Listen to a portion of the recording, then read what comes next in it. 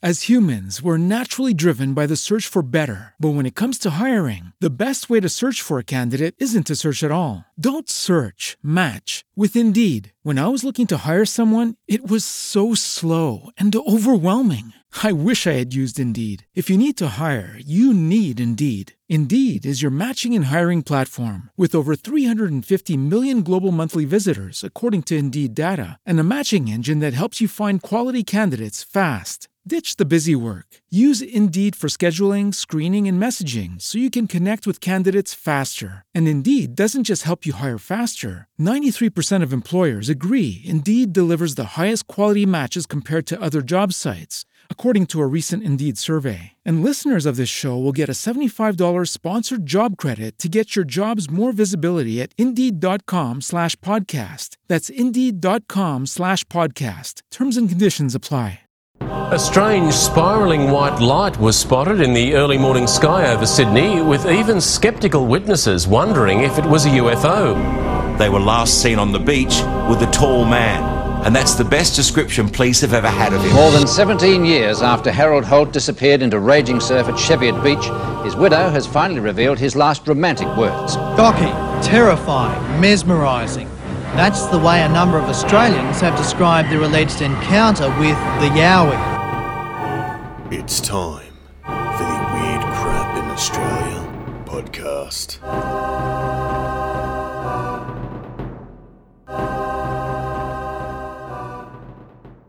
Welcome to the Weird Crap in Australia podcast. I'm your host, Matthew Soul. Joining me, as with every other episode, otherwise I would have to research, is the wonderful fellow host, Holly Soul. That's not fair. You research some things. Well, I'm currently reading a book that will make up a 3-part series because you didn't want to touch cults, but I love cults. I don't understand cults, so there's no point in me trying. So I am researching at the moment, and I'm also writing the book that we're both working on. So I'm getting better, and I even read the show notes beforehand because if you did listen to last week's episode, you'll notice that Holly tricked me quite a few times because Holly peppered in these like, oh, this could be this and this could be this. I'm like, yeah, that's right. It could have been any one of those things. And you're like, aha, I know the answer. Yep. Read the notes. Yes. So this week I made sure you couldn't trick me. Excellent. And that's all the levity you're getting, ladies and gentlemen, because we're about to dive into the Hoddle Street Massacre. We're back into the dark, depraved, and murderous. So the Hoddle Street Massacre was also called the Clifton Hill Massacre at the time that it happened. So if you intend on going looking through newspapers, feel free to search for that. The perpetrator, Julian Knight, was adopted as a young child from a South African mother who his adopted family reassured him had died. He had a lifelong fascination with the armed forces, stemming from his adopted father, who was a member of the Australian Army Education Arm. Now, he taught numeracy, literacy, and Chinese to soldiers, and as a result of Mr. Knight's employment, Julian Knight and his family moved a lot, both domestically and internationally. He was noted to have lived in some Southeast Asian countries as well as travelling Australia. Now, at school, it was said that he had a distinct fascination with Nazi Germany and World War II, and basically hero-worshipped his adopted father. It's interesting, actually. He's not the first killer to come from an adopted family. One of the most prominent ones that I can think of, and I was only just re-listening to this only a few minutes ago, literally as I was cooking dinner, because we record all times of the night and the day, whenever it's opportunistic for us. But it reminds me of the son of Sam, who was also adopted, found his way into the military, became obsessed with the military for a time, returned, was obsessed with guns, and he went on to kill quite many people. Unfortunate. I mean, that's what they train you for in the army, but not civilians. No, not to go back home and start killing people. Obviously, we got some red flags here, predominantly being with Nazi Germany and World War II. Though, as a child, do you think it just comes down to the bad guys look cooler? Well, people like to dress up as cowboys rather than Indians, so yeah. Well, I was thinking more along, putting out my nerd cred here, I was thinking more along the lines of Star Wars. Like, if you look at some of my collector cases here, and I have quite a few, again, I'm a big nerd, you guys should know that by now, I've got mostly Darth Vader and Stormtroopers, and I think I've The got only Princess hero Leia. you've got is Leia. Yeah, I only got Princess Leia.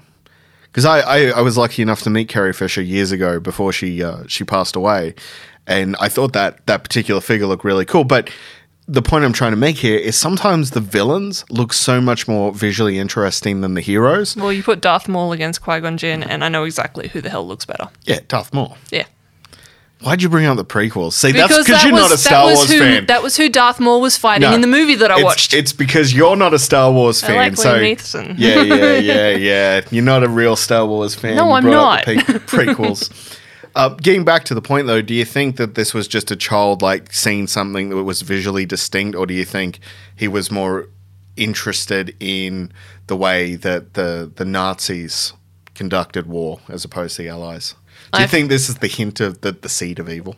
I think it's more along the lines of they look cool because if you look at a SS uniform versus, say, an Australian Diggers uniform, the SS uniform looks cooler and much more, Yeah, well, authoritarian. It was designed by Hugo Boss. Yes, it was a bitchin' suit just worn in the wrong context.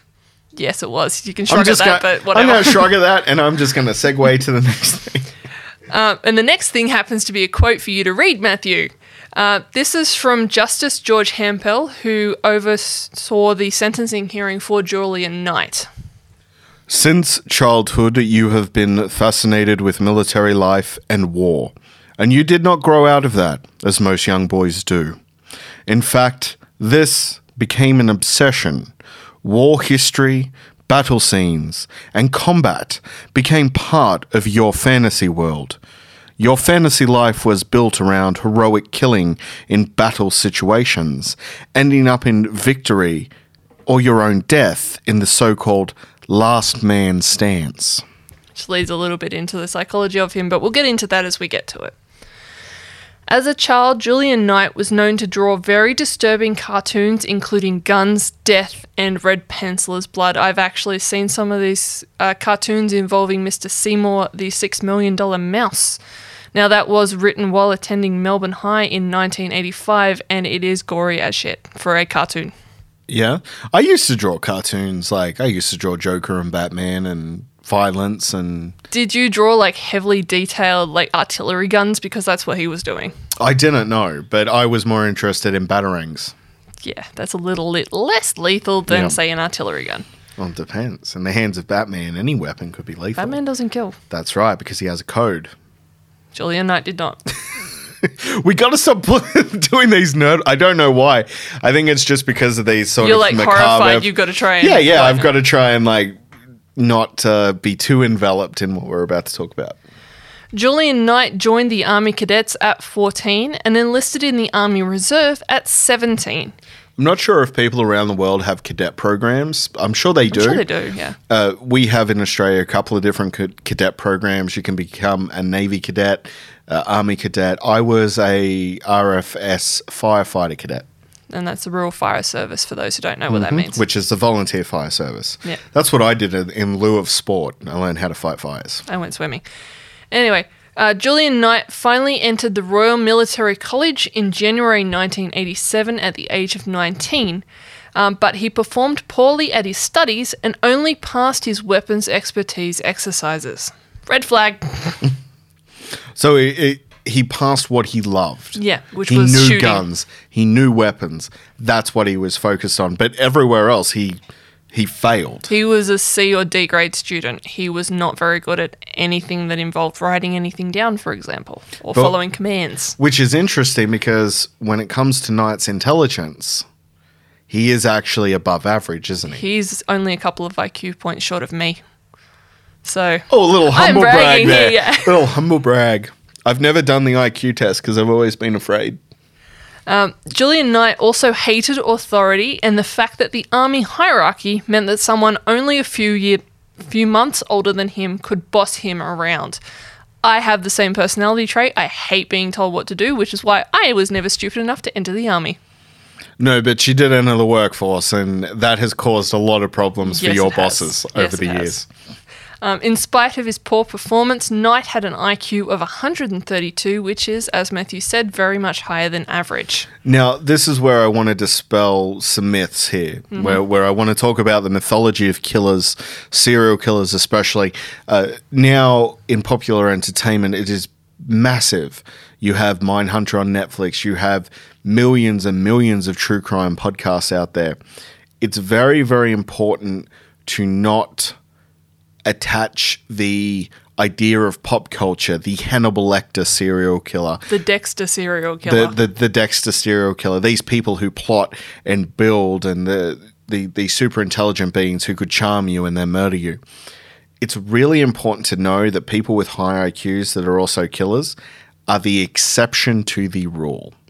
If you look at killers like, for example, we're talking Australian massacres.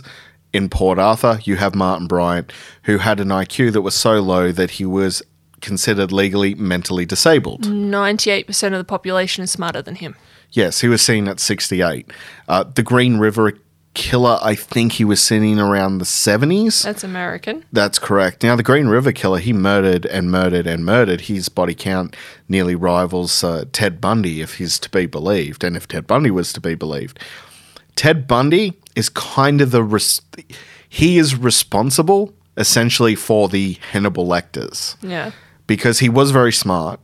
To a point. Yeah. And it's very important to remember he botched his own trial through his stupidity.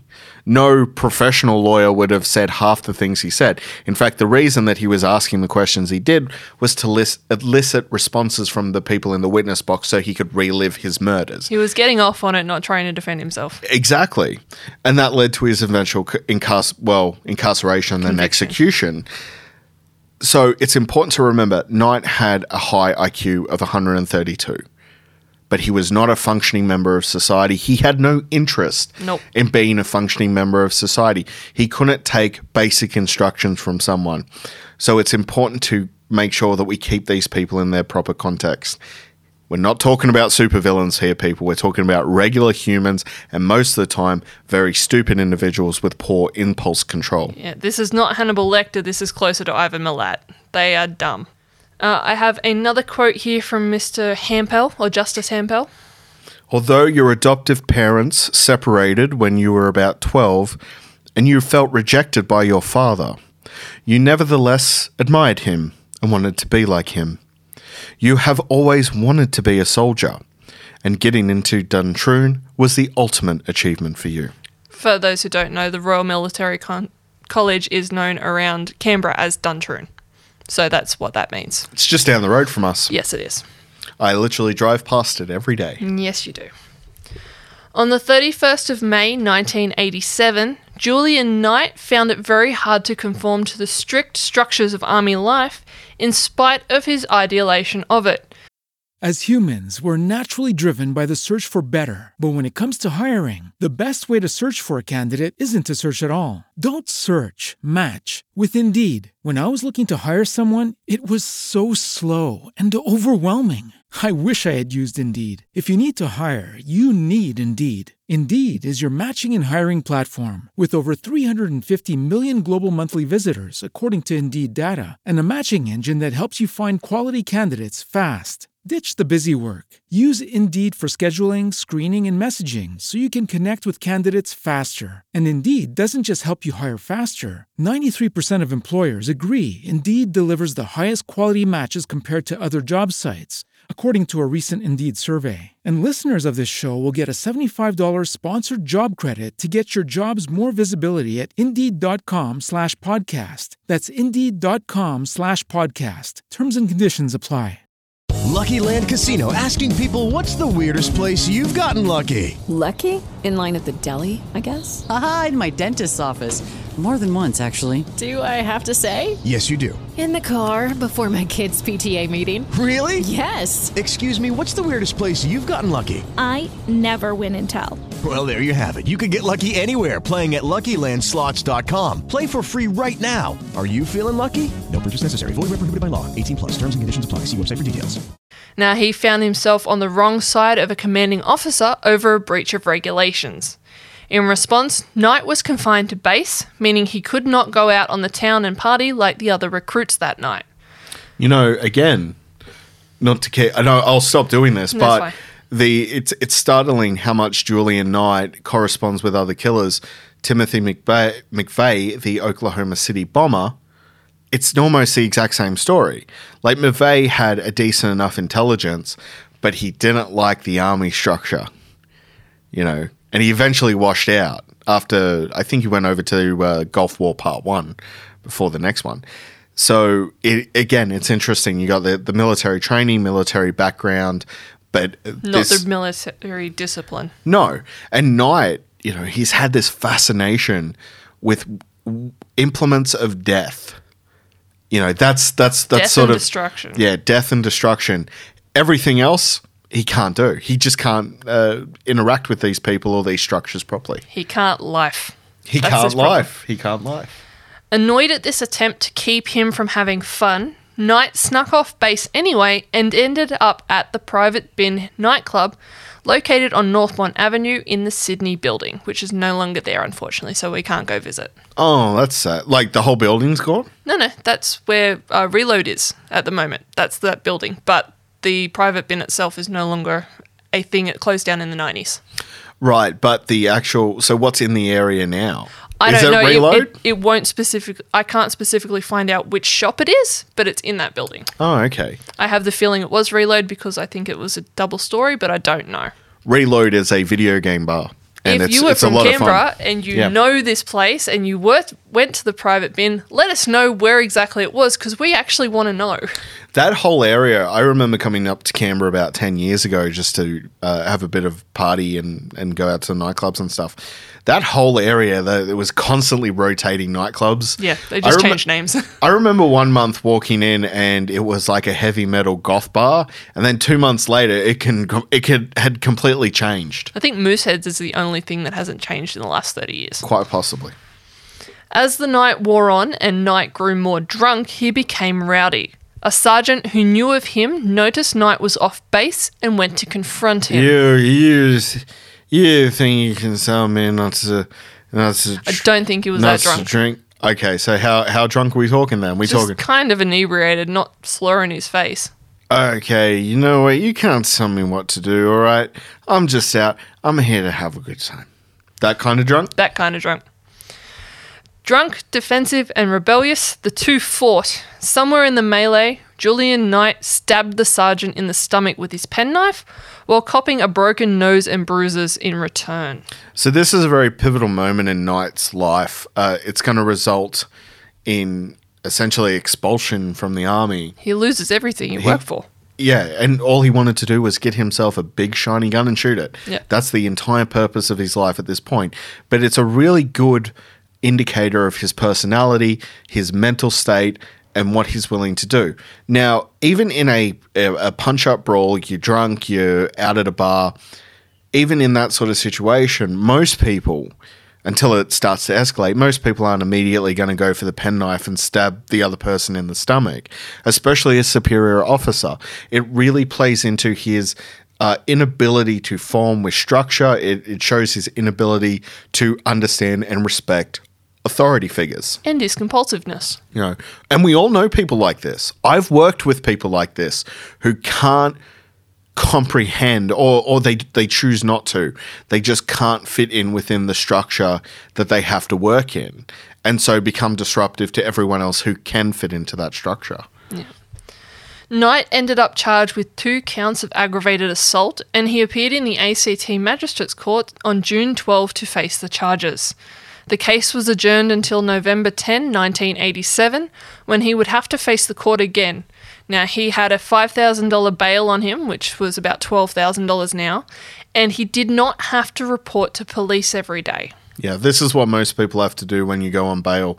Depending on the crime, on the extreme sides of crime, you have to go to the police station, report, say, hey, I'm here. Twice a day. Yeah, they'll say, hey, what have you been up to? I went and did my shopping, came here.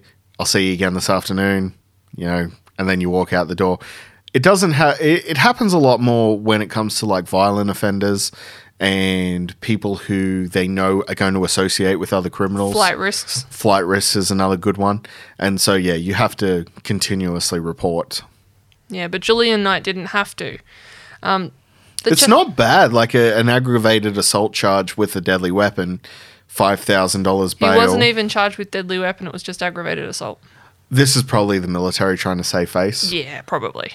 Because it was 2 recruits brawling in a bar in the middle of the city. Yeah, like the Australian military at the moment is going through sort of a reformation. Like they're reforming, they're thinking about their structures because there have been incidences of people getting away with things just because they are military. Yeah, not just assaults, all kinds of crimes. Yeah, so that we'll probably end up doing podcasts on some of those. True. Yeah, there's more of these crimes that are coming to light, and the military, to its credit, the Australian military, to its credit, is actually trying to clean up these problems and trying to fight these sort of. They're basically scuffing their feet, saying, "All right, you found us. We'll go fix it." Look, that's probably not giving them enough credit. I think there are some generals at the moment, not to get too into but the older generals are probably like, "Ah, shit." The younger generals are like, "We're gonna fucking fix this." Possibly. Look at Holly's biases. Yes. Look at him all on show. I don't doesn't like authority. Old people. Yeah. The only reason she's not murdering people is because I have her researching on this podcast. Everyone just remember that. Just remember that, people. Julian Knight's charges, however, meant that his lifelong ambition to join the army, or even his backup options of a reservist or a police officer, were now well out of reach and completely unattainable. Yeah, because you can't become a police officer after an assault charge, I would imagine. No, he was immediately discharged from the army, though I did find a couple of reports that said he actually resigned. So, whose story is right? I would imagine that he would have been given a dishonourable discharge for stabbing at a superior officer. I can't imagine him being I just can't imagine any military outfit around the world being like, yeah, no, it's cool, you can stay if you say you're sorry. I just don't think that's plausible. I think it was more of a forced resignation of you resign or we discharge you. Yeah, I mean, that's true too. I've also been in those situations at different works where they've said, either resign or we'll fire you. Not me personally. You've seen it happen. I've seen it happen. We have another quote here from Justice Hampel. As Dr. Simi pointed out in his report, there is no doubt that when you left Duntroon, you were in a highly stressed and emotional fragile state and were depressed. This reaction was to build up even further in the setting of your attempts to come to terms with your life and the total collapse and disintegration of your life's ambitions. Now, because Knight did not have a, front up of the police order on him, he returned to Melbourne where his mother was. So he still had to face charges in the ACT, which is Australian Capital Territory, aka Canberra. Very confusing, but it is our capital. Not Sydney. People think it's Sydney. Or but Melbourne. I don't know. Yeah. I've come into people. Anyway. So he is like, screw this, I'm just leaving. Well, it's more like I have nowhere to go, I have to move home. Has he been convicted yet? No. That's why it was adjourned until November. Yep. Now, Knight found pressure after pressure waiting for him in Melbourne.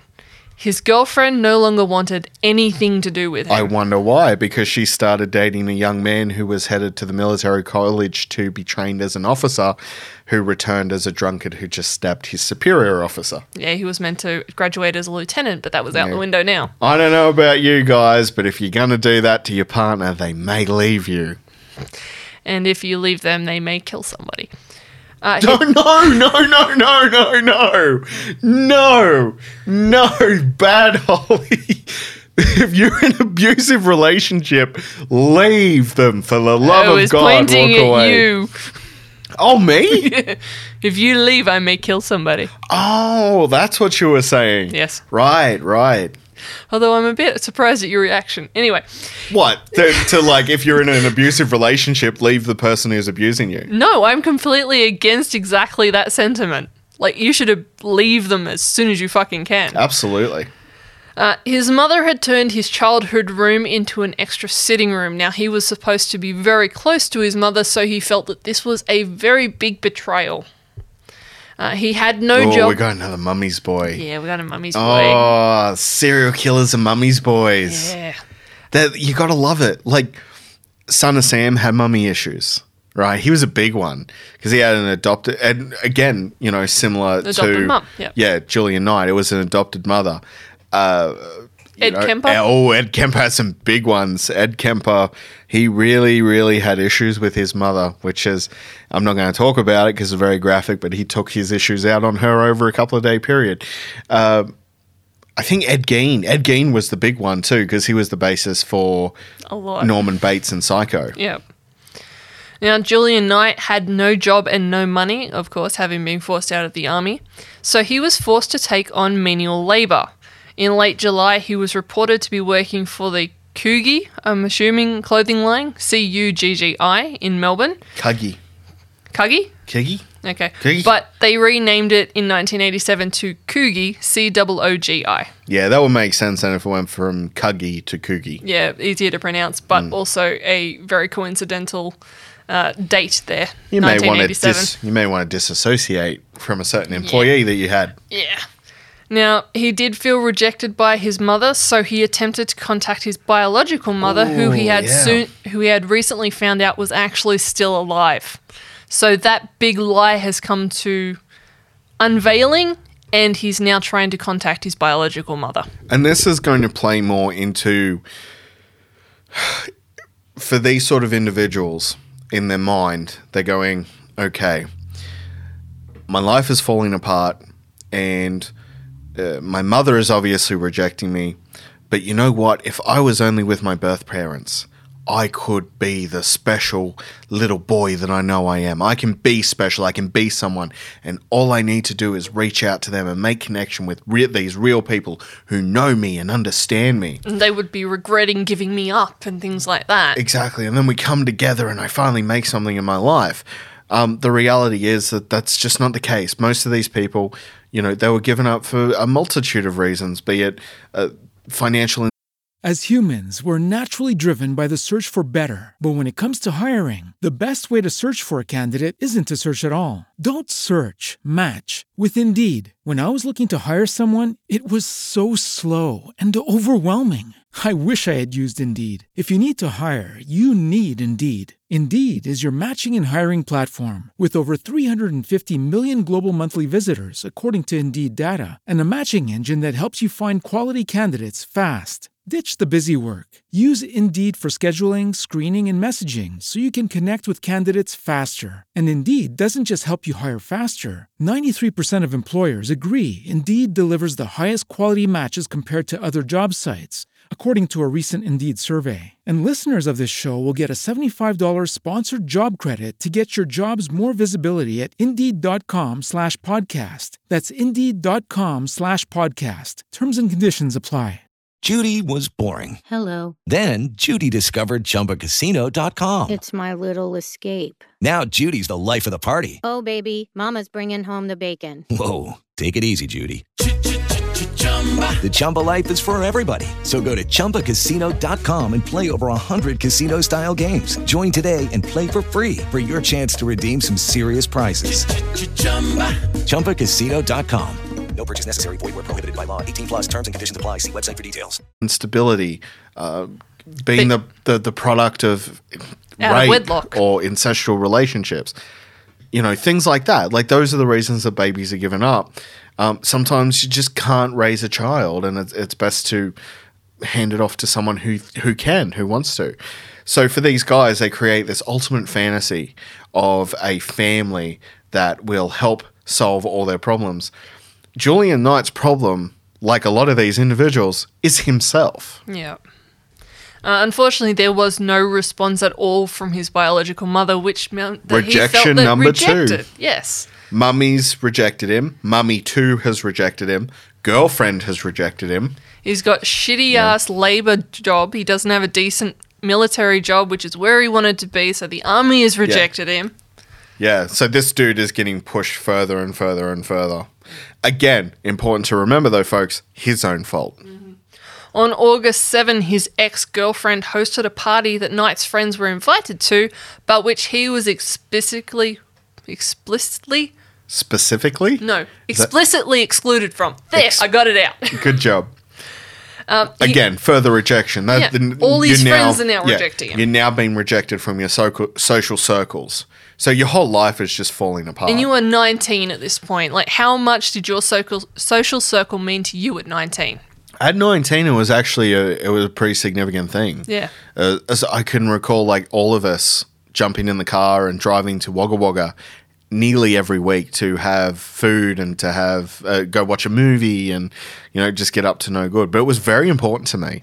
It was at 19, if I'd lost my social circle, I don't know what I would have done. Personally, I didn't actually have a social circle because I just moved away from the two friends that I'd followed from high school. So I was on my own anyway. It didn't matter that much to me. So I'm an outlier.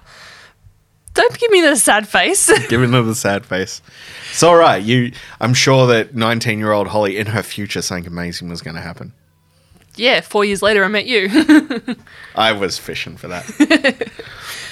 Julian Knight also bought a car only for the gearbox to jam up on him. Now, that would have cost more money than he had to fix it, which meant that I'm sure in his own brain the car was rejecting him too. I made it through that without giggling. My girlfriend has rejected me, and the army's rejected me, and now you 1966 Datsun, you're rejecting me. Well, enough. This is all. Yeah. You would have kicked the shit out of it. I would have kicked the shit out of it. I just imagine he would have went into his garage, grabbed a pickaxe, and just started putting holes in that thing. Massive wrench and just beating the shit out of it. Smash the windows, Although that probably would have helped the future events, so he probably did not do that. I have another quote from Justice Hample. On the very night of the shooting, you drank alone at a hotel near your home, and you tried to engage strangers in conversation. You tried to speak to a barmaid who ignored you, and you felt rebuffed. Rejection number 6. Wow. This is fucking stacking up, isn't it? I kind of wish that society in general was maybe a bit more, I don't know, sympathetic sometimes. Like sometimes that weirdo at the bar, just give him a little send him a free drink or something so he doesn't feel alone. Cheer up, mate. Here's a drink. Here's some bar nuts. You enjoy that. And just pretend to listen to them for 20 minutes. It might save someone's life. I'm pretty sure I stopped at least 15 serial killers by doing that in my lifetime. Just, you know what they're about. Just try and, Or at least ingratiate yourself so if they shoot up the place, you're not one of them. Very good point. On August 9, 1987, Julian Knight spent time in the bar drinking about 10 pints of beer. Now, for me, that would have me on the floor. For you, Matthew, that's like a tickle. That's the start. Yeah. 10 pints. I've never drank 10 pints of beer, but I've probably drank the equivalent of that. Insider. Yeah. He returned to his mother's house where he picked up his .22 rifle, 12-gauge shotgun, and an M14 military rifle he still had from the armed forces. They let him take the gun home? They let him take the fucking gun home. Fuck. He made his way to the corner of Hoddle and Ramsden Streets, positioning himself behind a billboard.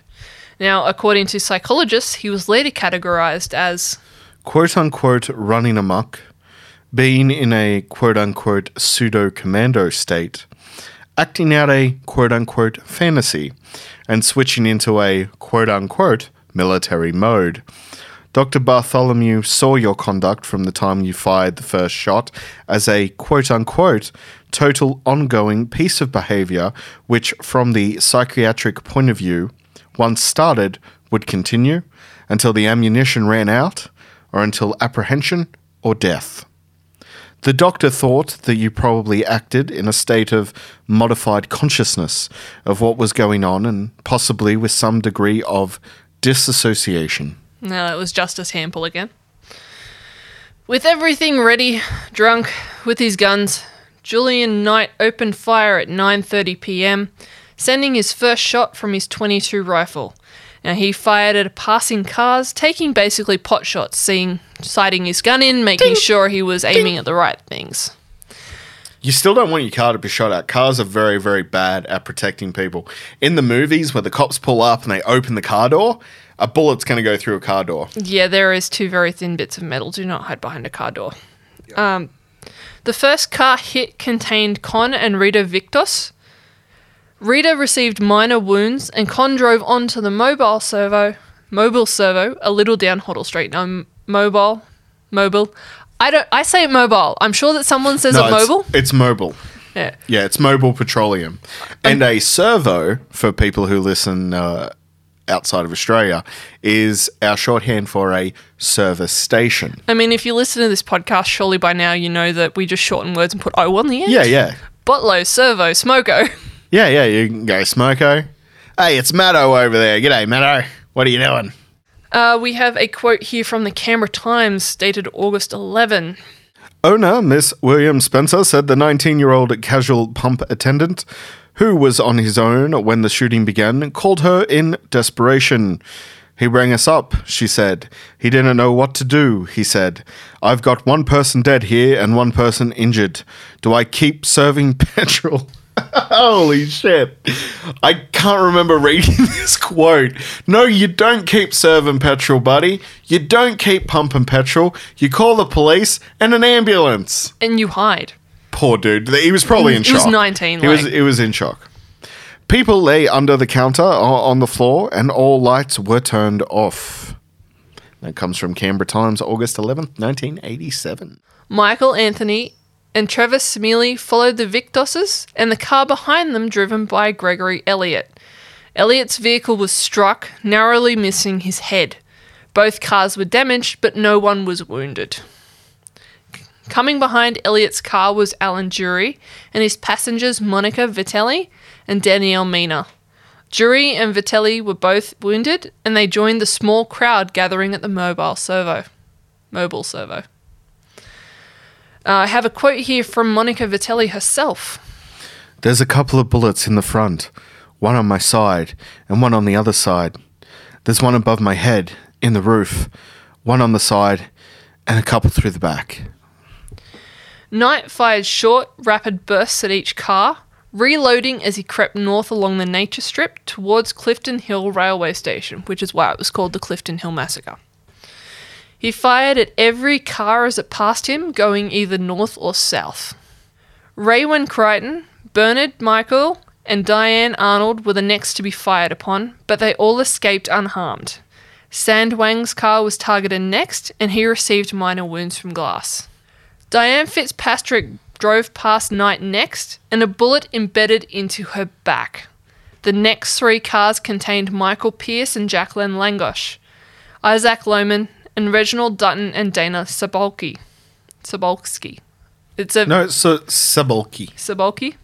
Unfortunately, it's one of those Eastern European names that I have a lot of trouble pronouncing. Could you imagine how terrified you would be? You're just driving. You're probably going home, right? Or being that time of night, you're maybe getting ready for the rest of the night, go home, have a shower, go back out, party, whatever you're up to. You're just driving along. And suddenly you hear ping. You think, that's a bit weird. And you look to the left and is that like a little hole that's just popped in my car? Like, what could have caused that?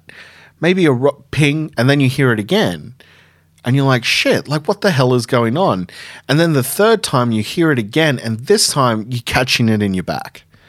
I don't see how anyone's brain can catch up with everything that's happening. Especially because this is a rapid fire burst, so it's a couple of seconds at most. I don't think I could. Like, I like to think of myself as a sensible, logical person most of the time, and even I couldn't imagine being in that situation and knowing what to do. Like, I don't even know if I would go, oh, someone's shooting at me. No, just be ping, ping. Oh, what the fuck was that? Yeah, suddenly something's hit you deep in the back. Yeah. And you don't know what's going on. I can't imagine what kind of thought process you would have to try and work out where you are and what's happening to you. Yeah.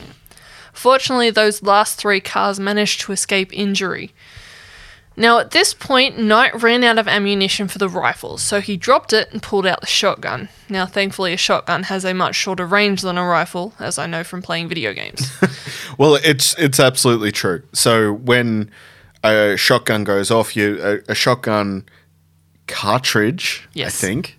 Again, will upset the gun fans, nerds. Gun nerds? Will upset the gun nerds, so I'm trying not to screw this up. But in a shotgun cartridge, you've got all these tiny little pellets. Yeah, they're basically lead balls. Yeah. Well, they used to be lead balls. So you got buckshot, which is used to kill, because buckshot, killing a buck. Yeah. And then, what's the other shot called? duck shot? You've got quail shot, which are tiny, tiny little balls, and Yeah. you've got like the next size up and the next. It depends on what you're killing, what you're aiming at. So, in that regard, if you're using this sort of weapon at a long distance, that means that the pellet's going to have more time to spread out to your left and right as they move forward, and they're going to become less and less lethal as you're covering more distance. So this lunatic is just shooting at random cars with a shotgun and probably not even penetrating the cars themselves. No, he was. If you shoot through glass, it's a lot easier than shooting Well, through that's metal. true. Yeah. But I don't know. Like, is he that good a shot that he's actually hitting He through the passed windows? his weapons training program. Yeah, true. That's true. I keep forgetting this guy is at this He's point military military trained. trained. Yeah. At this point in time, the shotgun blasts actually alerted nearby residents who called the police. As humans, we're naturally driven by the search for better. But when it comes to hiring, the best way to search for a candidate isn't to search at all. Don't search, match with Indeed. When I was looking to hire someone, it was so slow and overwhelming. I wish I had used Indeed. If you need to hire, you need Indeed. Indeed is your matching and hiring platform with over 350 million global monthly visitors, according to Indeed data, and a matching engine that helps you find quality candidates fast. Ditch the busy work. Use Indeed for scheduling, screening, and messaging so you can connect with candidates faster. And Indeed doesn't just help you hire faster. 93% of employers agree Indeed delivers the highest quality matches compared to other job sites, according to a recent Indeed survey. And listeners of this show will get a $75 sponsored job credit to get your jobs more visibility at Indeed.com/podcast. That's Indeed.com/podcast. Terms and conditions apply. Hello, it is Ryan, and I was on a flight the other day playing one of my favorite social spin slot games on ChumbaCasino.com. I looked over at the person sitting next to me, and you know what they were doing? They were also playing Chumba Casino. Coincidence? I think not. Everybody's loving having fun with it. Chumba Casino is home to hundreds of casino-style games that you can play for free anytime, anywhere, even at 30,000 feet. So sign up now at ChumbaCasino.com to claim your free welcome bonus. That's ChumbaCasino.com and live the Chumba life. No purchase necessary. VGW. Void were prohibited by law. See terms and conditions. 18+. Police. No one else had actually had time before this point. The first call came in at 9:35 p.m. So he had 5 minutes of uninterrupted shooting before anyone even thought to call the cops. More cars drove through the area, with 3 cars hit. 2 of the drivers, Vesna Markovska and fiancé Zoran Trevetsky, parked and abandoned their cars for cover, which is a smart move. Is it? You're already in a car. It depends on what damage your car's taken. I mean, for me personally, that's a big one. You know, is the car still able to be used? Does it start leaking fuel? Is it starting to leak coolant, et cetera, et cetera? Blown tyres. I personally would be trying to get as far away as I can. It also depends on the traffic conditions at the time too. Well, most of them had stopped at the mobile servo. So they were stationary. You're starting to build like backlog. Yep. A police cruiser was flagged down south of the ambush zone, and Constable Glenn Nichols and Belinda Burchier. Unfortunately, this is one of those names. I'm going to need your help. I think. They were alerted to the shooter. They drove north under sirens until they reached the Hoddle-Ramsden Street intersection at 9:38 and were promptly shot at by Knight. Now, Knight was moving about as he shot to prevent anyone getting a good lock on his location, which is a very well-used military tactic. Yep. And this actually caused some problems later on because the assumption was that there were multiple shooters. Because they were coming from multiple locations. And the problem with this is when you think there are multiple shooters, you're not going to zero in on one person. You're not going to know where to hide either. You don't know. Yeah, exactly. And it's going to also deviate emergency responders. So instead of everyone piling up to take down Knight, they're going in different directions. Yeah, just to make sure they don't get shot in the back. He fired at 4 more cars. The 4th in line was driven by Keith Wing Shing, who received serious jaw and throat wounds. Now, this is a shotgun, remember, so you can probably imagine the wounds. I can imagine like a zombie movie where his teeth are exposed. Or Two-Face from The Dark Knight. Quite possibly, yeah. Knight reloaded again and shot at the next car, this time driven by Kevin Skinner. His wife, Tracy... Skinner! No. I had to put it in there. His wife, Tracy, and their son, Adam, were also in the car. Tracy was killed instantly with a shot to the face. Adam, who was on her lap, suffered minor glass and pellet wounds to the face. So, Jesus Christ, shotgun close range to the face. yeah, she died instantly, and he's lucky that he didn't end up with massive scars. Absolutely. Peter Comey, a local, and his friend John Muscat approached the scene from the west. Knight fired at them, shooting Muscat in the head and chest, killing him and injuring Comey. Steve White, a local pool attendant, ran out to their aid, and Knight shot him with his last shotgun shell. Now, I have a quote from Mr. White himself. Head was a shotgun that just grazed my forehead, and the chest was a 22 and punctured my right lung, shattered my rib. I still have the bullet in my back, under my shoulder blade. I was just going to say, most of the time when it comes to bullets, if it's not doing any damage, doctors will leave it there. It usually causes more damage to pull it out. To pull it out, yeah. So they'll just leave it there. Especially somewhere like under your shoulder blade where you'd have to move the bone out of the way to get to it. I actually worked with a guy who, I can't remember what happened, but there was some sort of ethnic cleansing or something in India. Not that that's unheard of. There was a really violent conflict. Not that that's unheard And of. they did a documentary on it. I wish I could be more specific, but I can't remember it. But I remember him one day, he was kind of like, and I was like, are you okay, mate? Like, have you hurt yourself? Do we need to do a form or something like workers' comp? He's like, no, the bullet's catching again. And I was like, what do you mean bullet? And he took his shirt out and he showed me all of the bullet wounds because he survived. Yeah. But yeah, like 2 of the bullets were still in his chest, and every now and again they bugged him a little bit.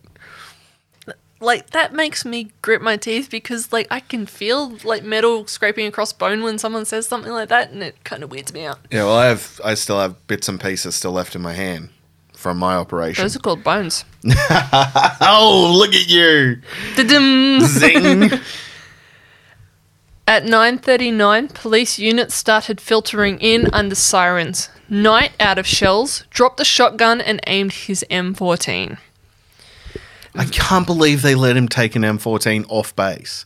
Or did he just steal it? I think he probably smuggled it out. Yeah. I doubt very much they would have let him actually leave with it slung over his shoulder. Yeah, I mean, an M4 is a big gun. M14. Sorry, M14, sorry. That's a big gun. Yeah, it is. Vensa Markovska moved from the cover of her car, running for the footpath to the east of Hoddle Street. Now, Knight spotted her as she reached the footpath and shot her. When she hit the ground, he fired twice more, making sure she was dead. At 9:40, dispatch radioed the police air wing that aerial assistance was required. At the same time, a cop on the western side of the street took the opportunity of a break in the firing to return a volley at Knight, missing him by a couple of meters. Remember, he is moving around a lot, so he was probably aiming at where he was. Robert Mitchell, who had previously parked south on Hoddle Street, ran up the eastern side of the street in an attempt to render assistance to Markovska. As he reached her, Knight shot him in the side of the head. He was dead before he hit the ground. As is the case generally when you get shot in the brain. Well, we have a couple of references here where they survived. One of them you just quoted. It is true. Look, you can survive a bullet wound to the face. It's not impossible, but a bullet going from left to right out of your head is probably going to kill you. Yeah, it has like a 99% chance of killing you. Yeah. I have a quote here from Mona, a witness and friend to victim Robert Mitchell. We heard about 10 shots all at once. It sounded like, I don't know, 2 or 3 guys were shooting all together at whoever was driving past. So yeah, the witnesses were even confused at where the bullets were coming from and where they should be fucking running to. At 9:41, 3 police units took up positions on the western side of Hoddle Street, while others took up positions in the surrounding area. Knight turned his rifle on Jacqueline Turner and Gina Popianu. I'm hoping so, I think that's an Italian name, or actually Greek. Both of whom previously drove through the ambush zone. Popianu was fatally shot in the left side as she reached Markovska and Mitchell, so there are 3 bodies laying in one place now. People keep trying to help, though. Yeah. That's in this horrible situation. In this horrible situation, people are still trying to help. I read one witness account where they thought there was just like a car accident and they got out to try and help, and then they heard the bullets. Yep. And then Or they had to heard the retreat shots. back to their vehicles. Or they were shot. Yeah, or they were killed. Yeah, shot or killed. It's just, even in these worst tragedies, it's always so important because, you know, these stories, there are a lot of them these days. It's really important to remember that there are also very heroic people, and there are also people willing to help. There was That's the something woman who to- led people out of the Broken Arrow Cafe and alerted the people near the coaches who ended up getting shot. Yep. That was Port Arthur. Yep. There was the ambulance person at the Russell Street bombings who shielded one of the victims with his own body. Exactly, yeah. So when we do talk about these stories, there are more often than not also heroes involved. Whether So- they are emergency services or not. Yeah, so it's really important to keep that in mind when we talk about these things. Knight turned the gun on a car driven by John Finn, who received only minor wounds. Next, Knight shot at a car driven by apprentice chef Andrew Hack. Now, I actually have a quote here from him. I stopped, then I see these two blokes in the gutter, and I felt like I wanted to get out and help them. As soon as I opened the door, boom, I heard another shot. Andrew Hack drove 3 kilometres to his workplace where he was met by workmates. He had shrapnel wounds in his shoulder and a bullet in his side. He didn't actually know what had happened. We thought he'd been in a fight or something because he's young, you know. We thought he'd been in a fight or, I don't know, stabbed or something. We couldn't believe when we found out he'd been shot. The police, the ambulance told us he'd been shot. As Denny Strip, a workmate, and Andrew Hack again. I walked in all right, but every time I looked at it, I felt like being sick, you know. Following Hack, Dusan Flajnik was fired upon. Now, he was hit in the left side and bled to death in his car. I found it very disturbing when I was watching news articles of this. They actually had shots of it in like the news broadcasts. Him sitting in his car chair, and they had him like full frame. And he's just slowly dying. Well, he was already dead. He was already but, dead. Like, he was sitting there, and like the camera was side on, and you could see him and the blood. And Fuck, talk about a brave fucking cameraman. fucking well done, 1980s newscasters. Like, broadcasting that shit. Yeah, like, you it's- wouldn't get away with it now. Isn't it so strange, though? In that era, you could absolutely see blood and gore on the news. All of these bodies I saw on the news. Yeah. Because they don't... Look, correct me if I'm wrong. I don't know if it... I think codes and practices have changed about what you can actually show in a news broadcast. Police are also much more aware of the fact that people are seeing this, and they're erecting like shields and stuff so that, one, jury tampering, people seeing stuff broadcast on the news and using that when they're in juries, and also the fact that they're very protective of the general population. They're a large subset of our listeners are obviously into true crime, or they wouldn't be listening to this episode. But people like my grandmother, people like, I'm assuming, your grandmother, once upon a time, they're not into true crime. They're not used to seeing blood and gore when they go searching for crime scene photos. I honestly think even if you are a true crime fan, you don't want to see someone murdered on the side of the street. I can say that. I don't want to be watching a newscast. Yes, it's about a massacre, but I don't really expect to see the massacre. Yeah, it's just interesting how the times changed. I don't know. The height of the 80s was like, you know, we need blood and we need violence, and that sells newspapers. That sells our bulletin. Let's get it up there. Port Arthur broadcasts, they were covered by a sheet. Yeah. Like, in these broadcasts, they were not. That's so just... Yeah, that's changing trippy. times, man. Yeah. Fucking trippy. Man, that must have been hard for you to watch. I that, was though. looking at it and going, what the fuck is... Oh, shit. Yeah, fuck. And it was just on a loop too. Yeah. So if I had to listen to it, I had to put in a new tab yep. because otherwise it was just going over and over. At 9:43, Constable Berkshire called in another ambulance, nominating the mobile station as a rendezvous point for the ambulances, which was now out of Knight's range. Michael Smith and Jacqueline Medgens were shot at next. Smith received minor wounds, but Medgens was shot in the shoulder. As humans, we're naturally driven by the search for better. But when it comes to hiring, the best way to search for a candidate isn't to search at all. Don't search, match with Indeed. When I was looking to hire someone, it was so slow and overwhelming. I wish I had used Indeed. If you need to hire, you need Indeed. Indeed is your matching and hiring platform with over 350 million global monthly visitors, according to Indeed data, and a matching engine that helps you find quality candidates fast. Ditch the busy work. Use Indeed for scheduling, screening, and messaging so you can connect with candidates faster. And Indeed doesn't just help you hire faster. 93% of employers agree Indeed delivers the highest quality matches compared to other job sites, according to a recent Indeed survey. And listeners of this show will get a $75 sponsored job credit to get your jobs more visibility at Indeed.com/podcast. That's Indeed.com/podcast. Terms and conditions apply. Okay, round two. Name something that's not boring. A laundry? Ooh, a book club. Computer solitaire, huh? Ah, sorry, we were looking for Chumba Casino. That's right, ChumbaCasino.com has over 100 casino-style games. Join today and play for free for your chance to redeem some serious prizes. ChumbaCasino.com. No purchase necessary. Void where prohibited by law. 18 plus terms and conditions apply. See website for details. Shoulder. As they drove out of there, 2 ambulances arrived on scene. But to be fair, like, honestly, you're going to want to drive yourself to the hospital. It's probably going to be much quicker. Yeah, especially with all the victims that the ambulances would have to deal with at this point. And they're going to triage it too. And that's going to take time. Yeah. Now, our next quote is from Peter Collins, who was a first responder interviewed on ABC News. We weren't sure exactly where the actual shots were coming from, but we were as sure as we could possibly be at the time before we moved. What happened at that point was the police and the ambulances actually started blockading around the victims to try and prevent any extra shots being taken. So they built their own cars into like a wall and then stood there trying to protect them.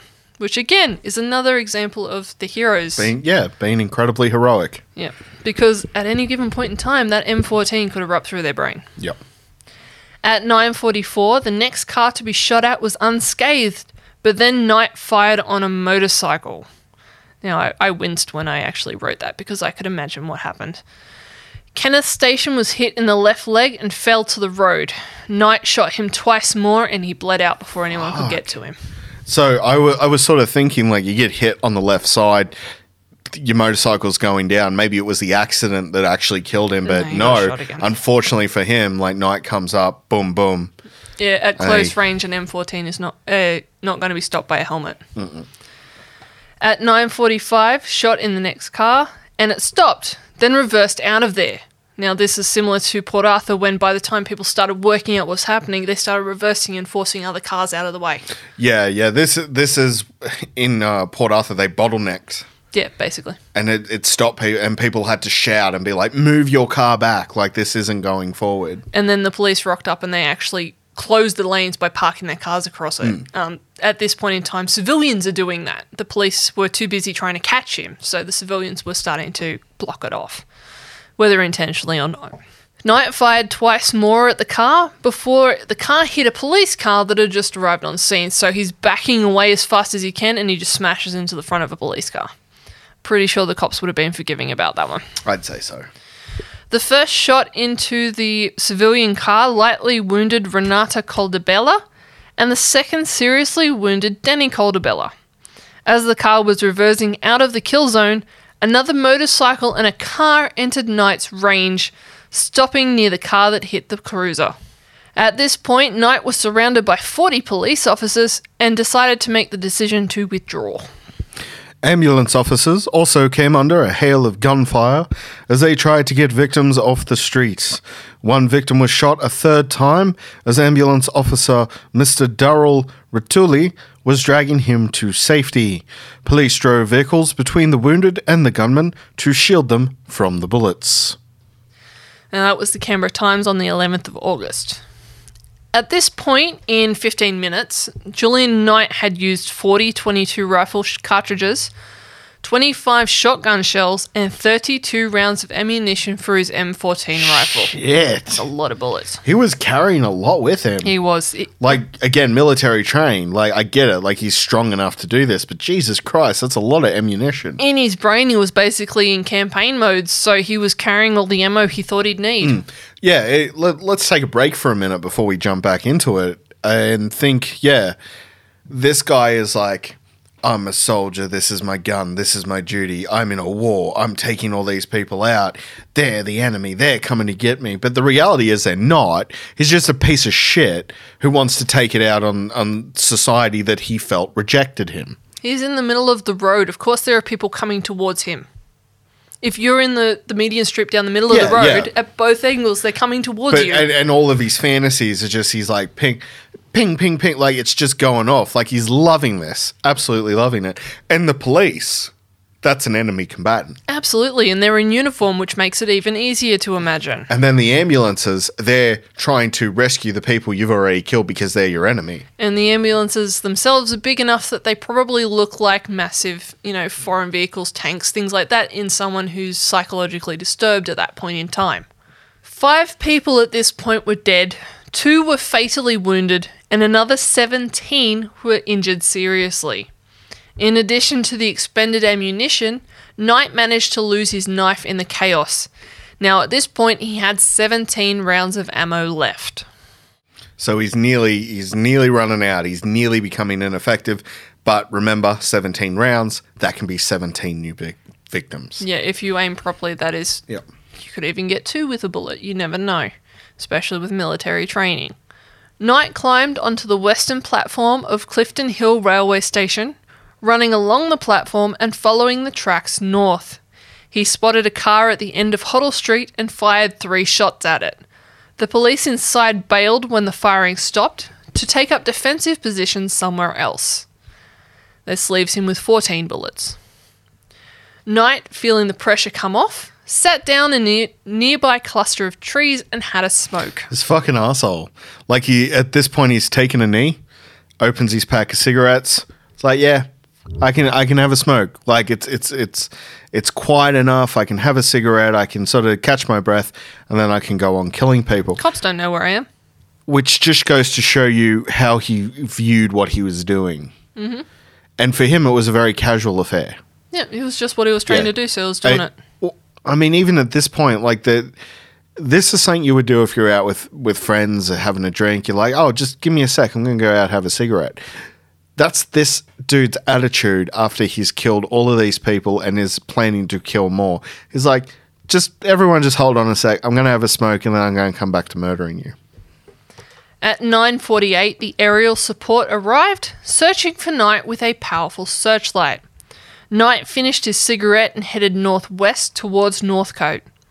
He took up a position at the end of a bridge, and at 10 p.m, he shot at a passing police officer, Constable Colin Chambers, who was injured in the right side. So now he shot a cop. Knight moved on to Fitzroy North, only to be found via the searchlight. He did what he could to avoid it, but at 10:05, he broke cover to fire 3 shots at the chopper. His first shot pierced its right main fuel tank. Well, that's a good shot. And it was forced to make an emergency landing in a nearby football field. That's a good shot. And that's a takedown shot. And he's eliminated his biggest problem at this point in time. Fuck, this dude is so dangerous. Yeah, past his weapons training, might I remind you. I know, it's just, the fact that he was able to hit one shot, one hit. Well, he had 3 shots, but the first shot's the one that broke the fuel tank. Yeah, so good God. Knight ran through Fitzroy North, apparently heading for his ex-girlfriend's house. Of course. Where else are you going to go? Here we go. This is the thing that people need to also realize about spree killers. And in the book we're writing, I've covered this a couple of times. Spree killers who do this, these shooters, a lot of the time they're trying to actually go for one person, but they also want to punish society at the same time. Martin Bryant for Port Arthur, he was pissed at the Martins because they didn't sell their cottage to his father and his father killed himself. So for Bryant, he blamed them. and then murdered everyone else around them. Because once you've committed one murder, you might as well keep going and make it a total. You know, there was a police officer who went rogue in America, Dorner. He did the same thing. He was angry that the system had failed him, so he shot his lawyer's daughter and her fiancé. I remember there being the story of a sniper who was supposedly firing randomly, but it was actually aimed at his ex-wife. That was Muhammad, the DC sniper. Yeah. And he was doing the same thing. He just wanted to take out his estranged ex-wife. That one was a little different, though, because he was shooting at random people in an effort to cover up that was what he was doing. But these guys always have a fucking target in their heads, right? And it's horrifying enough that they'd want to kill these people, right? But if those are the people you have your beef with, don't attack society as well just to make yourself feel better. Like, but this is the thing to remember. This is why I say they're not that smart. They're not super geniuses. They're actually pretty fucking stupid. He has murdered all of these people because he's so cowardly, he just can't do what he actually wants to do, which is kill his ex-girlfriend. At 10:13 p.m, Knight was spotted by Constable John Delahooty and Constable Ralph Lockman, who followed in their car. Now, those are some brave-ass motherfuckers. Well, it's their job. Doesn't matter. He's been shooting at cops for the last hour and a bit. Yeah. Still. As they approached, Knight ducked sideways into an alley and turned and fired his last rounds upon the vehicle. He was obviously hoping they'd drive past and he could shoot them through the window as they drove. Delahunty received minor shrapnel wounds, and the two officers rolled out of their car, their service weapons drawn. They managed to stop the car so the headlights pointed down the alley, brightly illuminating the scene, which is smart because take away someone's cover. If you're attacking a shooter at night, you want to see the motherfucker coming, Mm-hmm. whether or not you know he's out of ammo. Julian Knight realised that the bullet he kept as a suicide pill was missing. He dropped it somewhere, probably on the median strip. That's another fucking thing too. Who knows where the reach of this episode could be. But if you're one of these pieces of shit who are thinking about picking up a gun and killing a bunch of innocent people, the very least you could fucking do is not kill yourself and face the music for your fucking crime. It's so pathetic and it's so cowardly that after murdering innocent people, they always are like, and now I'm going to shoot myself. Yeah, like Klebold and Harris. Here's something. If you are thinking about this, you got your guns, you got your ammo, just shoot yourself in the fucking head. Not that we're advocating suicide, okay? No. But it's like these fucking mass killers. And the problem is they're becoming more and more predominant. Like, especially out of America, we see them now so many times. Like, and it's the same fucking thing. And they always shoot, they try and kill themselves at the end. The Las Vegas shooter last year did the same fucking thing, shot himself. So just skip the middleman and just shoot yourself and don't kill innocent people. The coward's way out is often described as suicide, but I feel that the coward's way out only applies to suicide if you kill other people first. That's it, yeah. It's not the coward's way out if you're also planning to take everyone else out with you. No, it is the coward's way out if you're killing... that is the coward's way out for sure. So just like I said, don't kill people. No suicide by cop, suicide by mass murder, no suicide at all, just don't do it. Don't kill anybody at all. I'm going to completely go against Matthew. Don't kill anybody, even yourself. Hand yourself into the cops and get some fucking help. Matthew did a kind of, okay. Yeah, that's fair enough. Go get mental health treatment. Failing that, don't kill other people. Yes. Julian Knight leaned out into the car's headlights and dropped his rifle, then slowly stood up from his crouched hiding place with his hands up. At this point, the cops still don't know he's unarmed. They've just seen him drop the big knife. Up. They've seen him drop the big gun. Whether or not he's got other guns all over him or a knife or something like that, they just don't know. But he's got his hands up. Doesn't mean jack shit. Stop repeating it. Well, see, this is an interesting point in this story, and something I did want to talk about a little bit and address here. He had his hands up, so he's not going to be shooting at you. Or if he is, he's going to reach really quick. Yeah, and in which case you probably have a really good chance of shooting him anyway.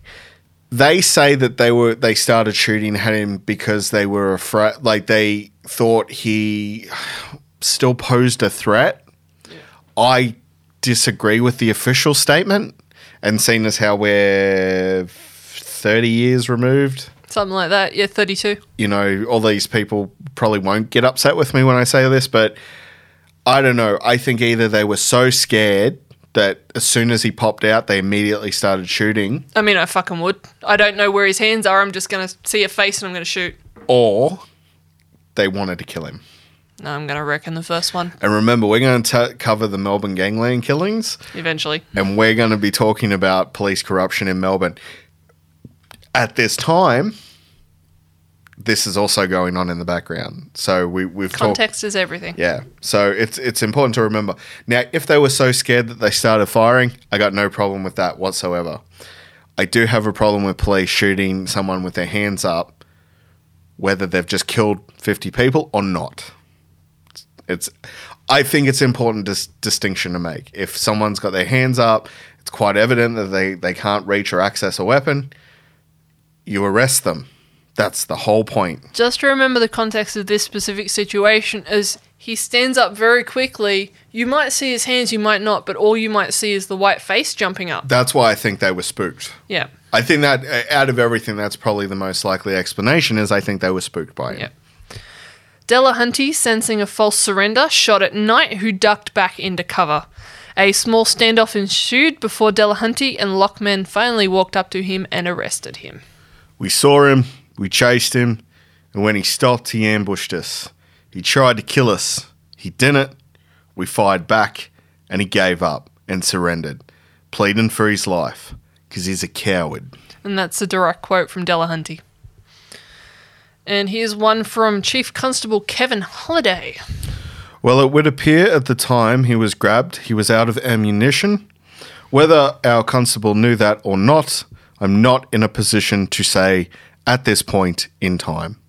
So basically the same point I raised was quite possibly raised at the time for the chief constable to actually have to comment on it. Yeah.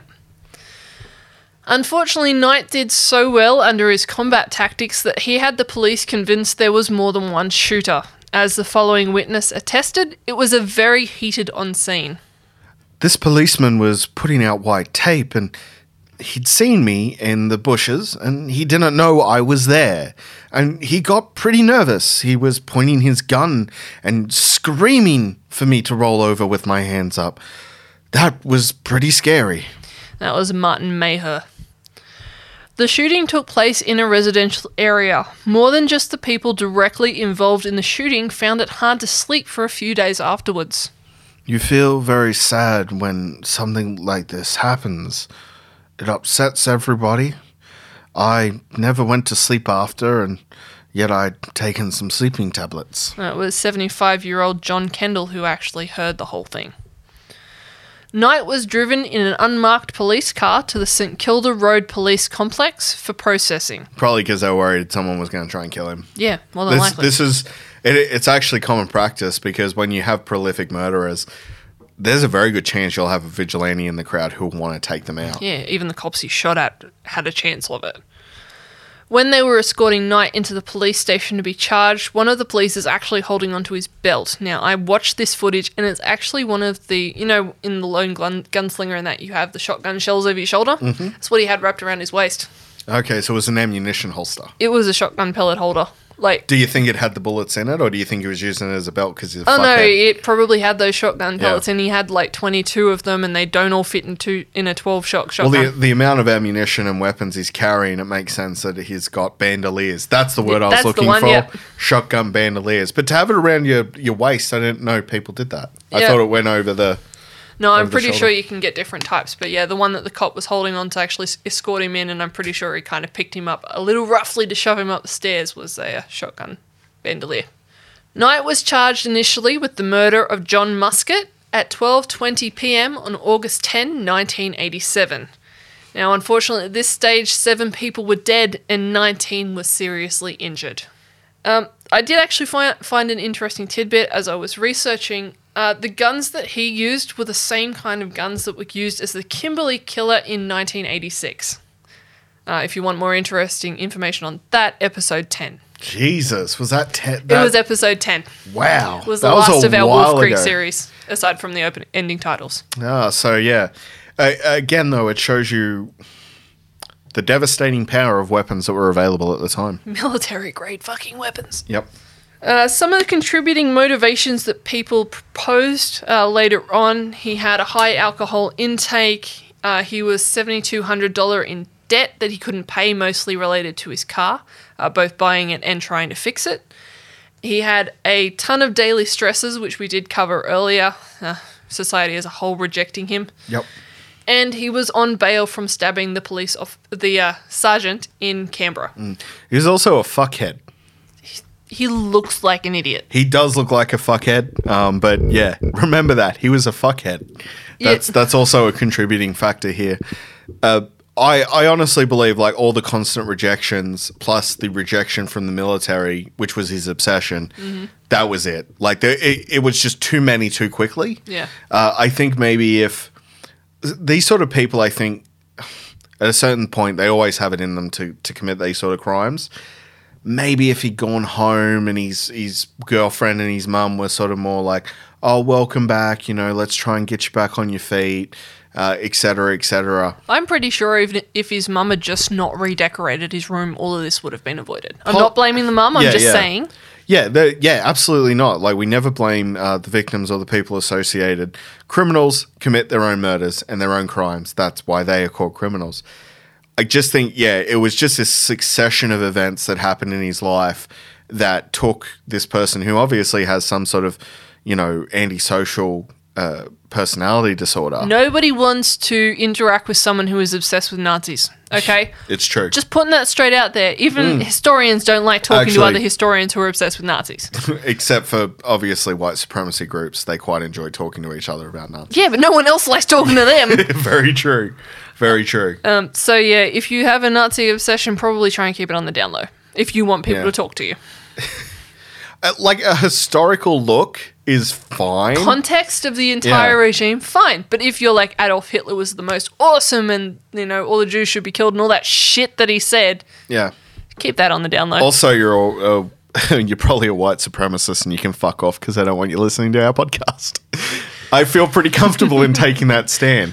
That's a stand that we are happy to take. This day and age, though, that's probably, someone might go, it's a bit controversial for you to be saying that. Fuck off. Nazis, fuck off. We have no interest in your listenership whatsoever. Okay, I have another quote here from Justice Hampel. At the same time, there was, and I think there still is, a sense of bewilderment as to why a highly intelligent, educated young man of 19 years of age, with no previous criminal history, could have done what you did. According to all the evidence, the answers to why you did what you did lie in your background, your fragile and disordered personality. Note the no previous criminal history because at this point he was still waiting for the court case to go through. He's technically innocent of that. Do they even need to do that court case after this? Can't they just go, guilty? He absolutely is a fuckhead. I'll cover that in a bit. And I have another quote from the Canberra Times on the 29th of August, 1988. He wanted to know what it was like to kill and to be killed in combat. His barrister, Mr. Robert Richer, QC, told the court. So yeah, those are basically his motivations, is he has a shitty personality and he just wanted to find out what it felt like to kill someone. Yeah, he wanted to be a soldier. He wanted to be Soldier Boy. He wanted to live out his little war, and that's how he decided to do it. Yeah, after facing rejections, he decided to live a little personal war out in public. Whether he had a mental break or whether he was entirely sane and present and knowing exactly what he did at this point in time is still under debate today. Well, the suggestion of disassociation, I think, is credible. I would think that he probably did disassociate from what he was doing a little bit. I would argue that anyone who kills anyone else is disassociating to one point or another. It depends on the person. Might be this much, might be like a mile. But I think with him, he was just living out his little war. And so it was like playing an imaginary game in his head. You won't let me go to war, so I'm going to bring the fucking war to you. Possibly. Yeah, but no, he knew what he was doing. He was just playing out a fantasy. You see little kids like they're running around with toy guns or sticks or whatever, and they're like, bang, bang, bang, I'm a Power Ranger. It's exactly the same sort of situation, only full-grown men are meant to not still be having these sort of adolescent fantasies. This is why laser tag was invented, in my opinion. So people could go out and shoot people and nobody gets hurt. Also paintball. Paintball's which people a lot of do fun. get hurt. Paintball and laser tag, quite fun. Within a week of the shooting, the Victorian Police offered a 6-week amnesty for unregistered firearms. Now note that this is not saying we are taking all your guns. This is if you have one that's not registered, if you don't want it anymore, if someone left it to you, we're not going to ask any questions, just bring it in and we'll get rid of it for you. Periodically, Australia does these amnesties, and the idea behind them is that you won't face any criminal charges. If you have an unregistered firearm, they would rather have it melted down and out of circulation than sort of, filtering around out there. Now, sometimes these amnesties bring in some really interesting shit. There was one a couple of years ago.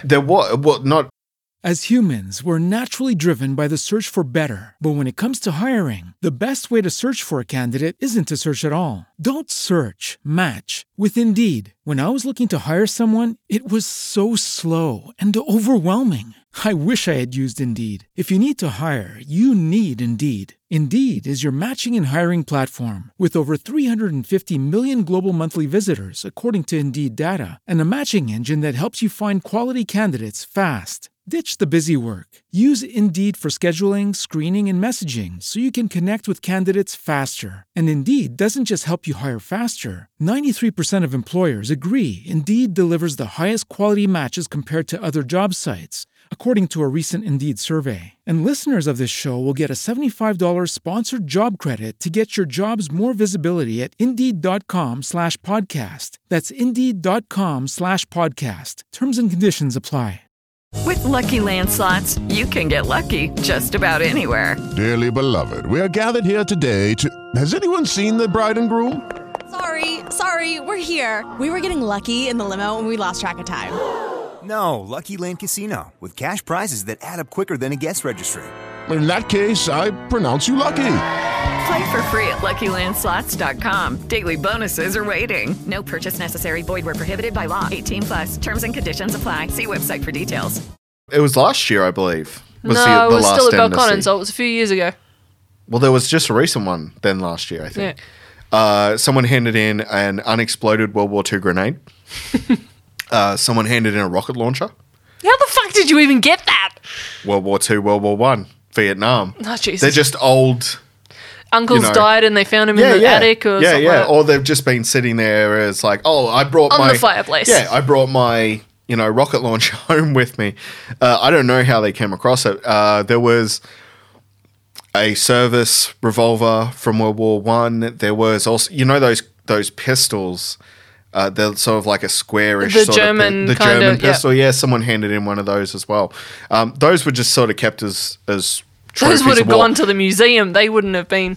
But they can still kill. Yeah. And that's why people decide to hand them in. They're like, okay, great, there's an amnesty here. It's not registered. I can hand this in and I can get rid of this thing. So I'd rather the cops have this than my 16-year-old decide to play with a live fucking grenade. Or even if you're an elderly person and you don't have kids or you're not going to hand off your child's going to inherit your gun and you don't have a kid, you can hand it in. Yeah. You can be like, well, look, I'm never using this again. I'm on my desk door anyway, and you can hand in these guns. The thing to remember that's really important as well is I think the international community has a misconception of Australia. We do have guns here. You can get a license. You have to complete a test. You get your license to get your gun. You go out to your gun range, you can shoot. If you watch the Olympics, there are Australian shooters. I personally know a Paralympic athlete who actually won gold. So yes, I paintballed with that guy. Yes, he was really good. He was really good for obvious reasons.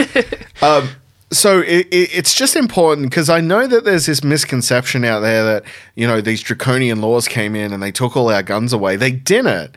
We just took semi-automatics away. We took the high-powered ones that you don't need in order to hunt a deer. Exactly. So if it fires 600 shots in a second, either you are a really shit fucking shot, at which point you shouldn't have a gun anyway, Yep. or you're not hunting deer. Yeah. So they introduced the laws, obviously, which we covered in Port Arthur, but the idea is not to take away recreational hunting and shooting. That's still very much allowed. It's just you have to complete a test and then you register your firearm, and then when you're not using it, you keep it in a safe at home. I just got a shot of Jim Jeffries. If it's in a safe, it's not for fucking protection. But we don't. Like, I grew up with a friend of mine, Gary, who I know listens to the show. So hello, Gary, again. He likes his little shout-outs when he gets his shout-outs. His home was on a farm. They had a shotgun. They had a shotgun to kill snakes and things like that, or to put down cattle, all those sort of things. I know a hunter who sells wild rabbits, and that's what he does. He goes out, he shoots them. So, yeah, I just want to maybe, like, a lot of people say, like, look at Australia. Like, they have no guns. They can't protect. We have guns. It's just you have to follow the rules in order to get a gun. It's like a car. It's like a car. And then you can't get anything that is so powerful that you would be able to shoot 30 people in a minute. Yeah. That's how our laws work. So next time someone says that Australia is like a communist nation or something like that, some sort of ridiculous drivel, we do have guns. We just have a lot of safety procedures around owning a gun. Yeah, I just remembered I have actually seen a hunting rifle up personally and up close, and it was very strange because I grew up without them because of Port Arthur. And yeah, growing up in Shuma, the people used to go spotlighting all the time, or shining. Yeah. You know, which you go out, you hunt kangaroos, you hunt deer, whatever you can come across. Yeah, it's illegal on the mainland, but in Tasmania you can shoot them. Shooting wild pigs, things like that. Yeah, so yeah, people do it all the time. It's not like we don't have guns in Australia. It's always weird when I read about people being like, you know, Australia, look what they did. They took away all your guns. It's like, no, they didn't. They just made it so that if you are going to get a weapon, you know the safety rules and you know how to operate it properly, and you're required to keep it locked up when you're not using it. Yeah. Holy shit. Common sense. Anyway, I have a quote here from the Canberra Times on the 13th of August 1987. Every firearm which gets turned into the police makes a worthwhile reduction in the monstrous mountain of weaponry which this community has allowed to grow up in its midst. That was a quote of the police commissioner at the time, so, you know, pretty high up, they're happy to talk about it. And the cops was getting sick of being shot at. They were getting shot at by mobsters like every second day. Like anything to get rid of some of those fucking guns. At this time, especially in Melbourne, you got the gangland war ramping up. You have a lot of violence on the street, and we have massacres all the time. In this context, you also have to remember the shooting of Peter Reid, which we covered in the Russell Street bombing. Shooting by Peter Reid, only happened about 6 months before this, so the cops are still very wary of people shooting them and actually doing a lot of damage. Or trying to blow them up. Yeah, that too specifically. But they didn't throw a bomb amnesty, it was a gun amnesty, because you can hide a gun a lot easier. We shouldn't need a bomb amnesty. Look, if you've got a gun, if you've got a bomb hidden in the closet, just bring it in. Like, we won't have a problem with it. Well, like I said, get the it pineapple registered, grenade, you'll be remember? fine. Pineapple grenade, what was that? When I was talking about that amnesty, how someone handed in the grenade, the unexploded grenade. In the end, Knight was sentenced to 7 life sentences with no parole of 27 years and another 460 years on 46 counts of attempted murder. Yeah, so basically you're not getting out of You life. ain't getting out of here. You're done. Knight is currently at Port Phillip Prison in Tarragona, Victoria, and was eligible for parole in 2014. And this is very interesting. So it's only the second time in Australian history this has happened, by the way. Yeah, so you come up for parole, obviously, and you're very much interested in getting paroled, see if you can get out on bail.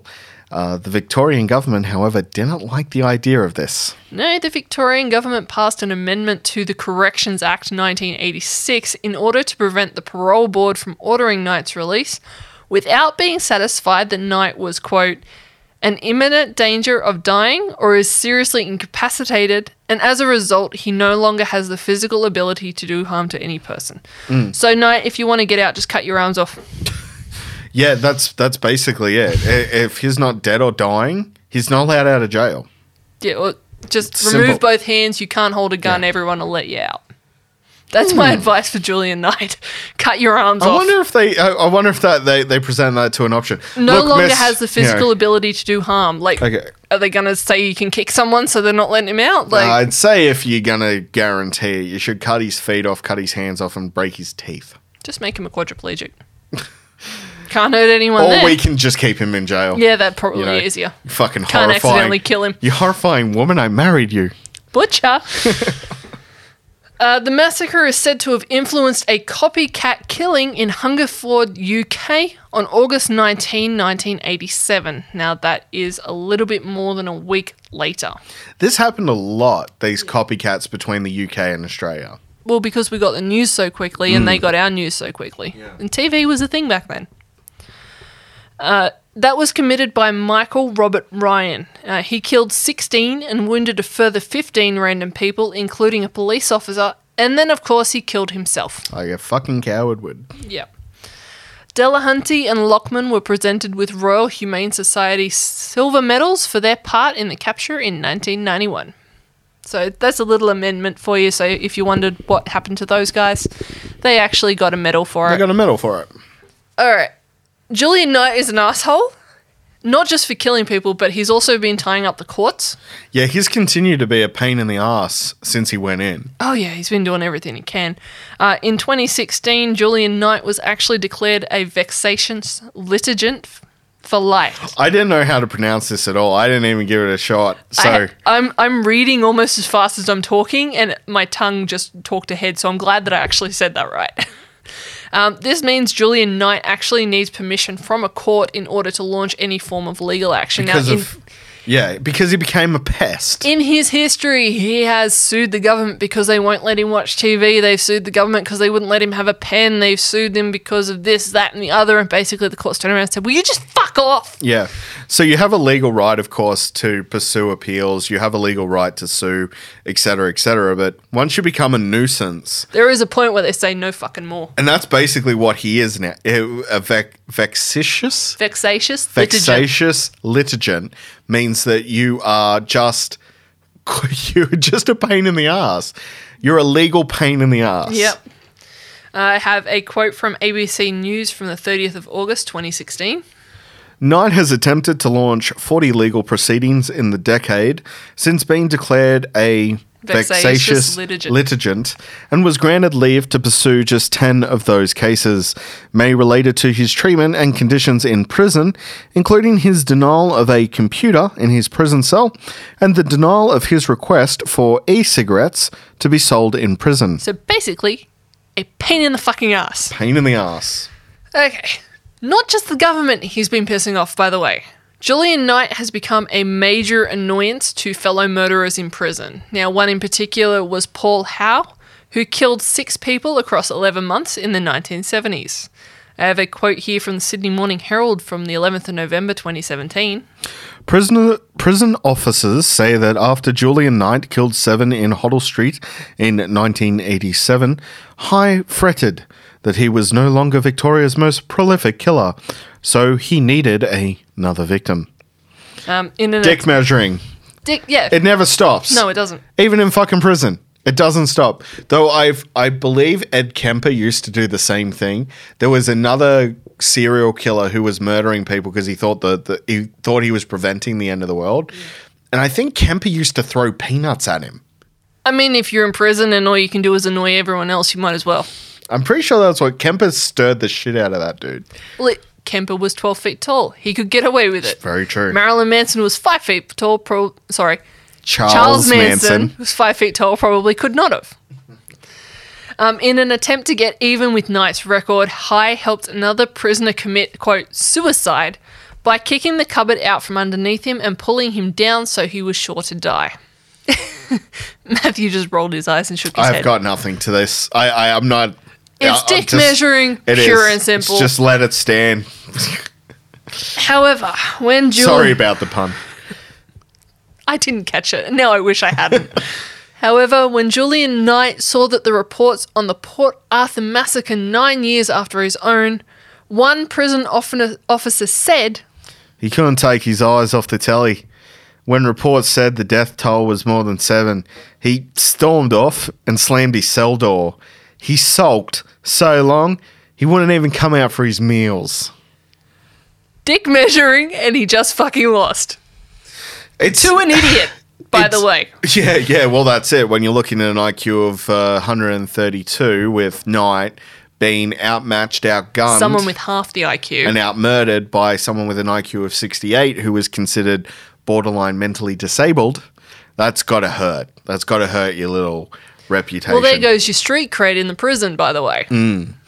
Well, you know, if Julian Knight does have access to podcasts and things like that, and this somehow gets Well, they to him, said he couldn't have a computer, so I doubt very much he can listen.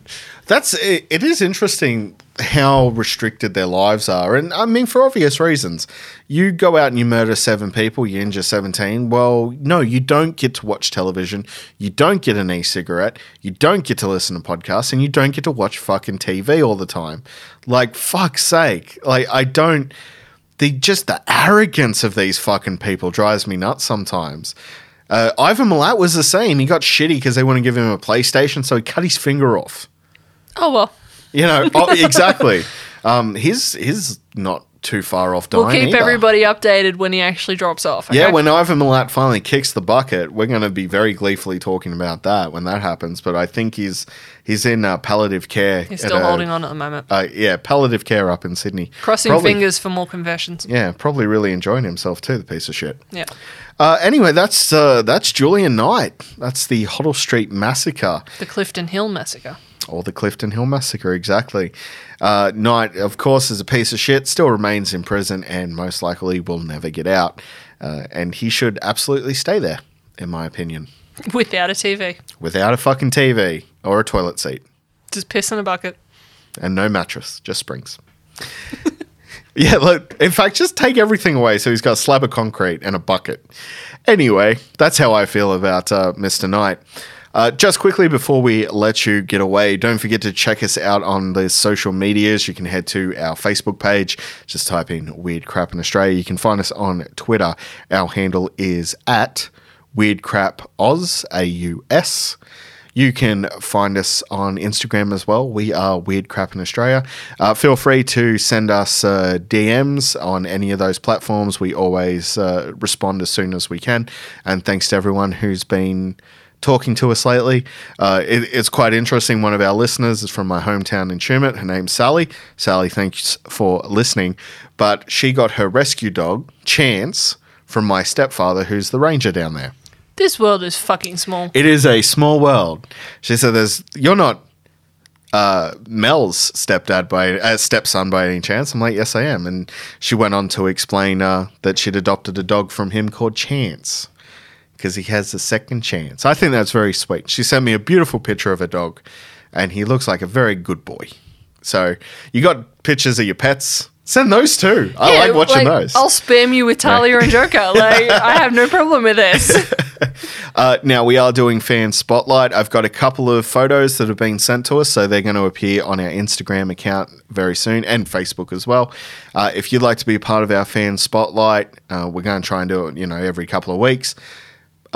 Shoot us through a picture of you in your Weird Crap shirt and a quote, and we'll feature you on Fan Spotlight.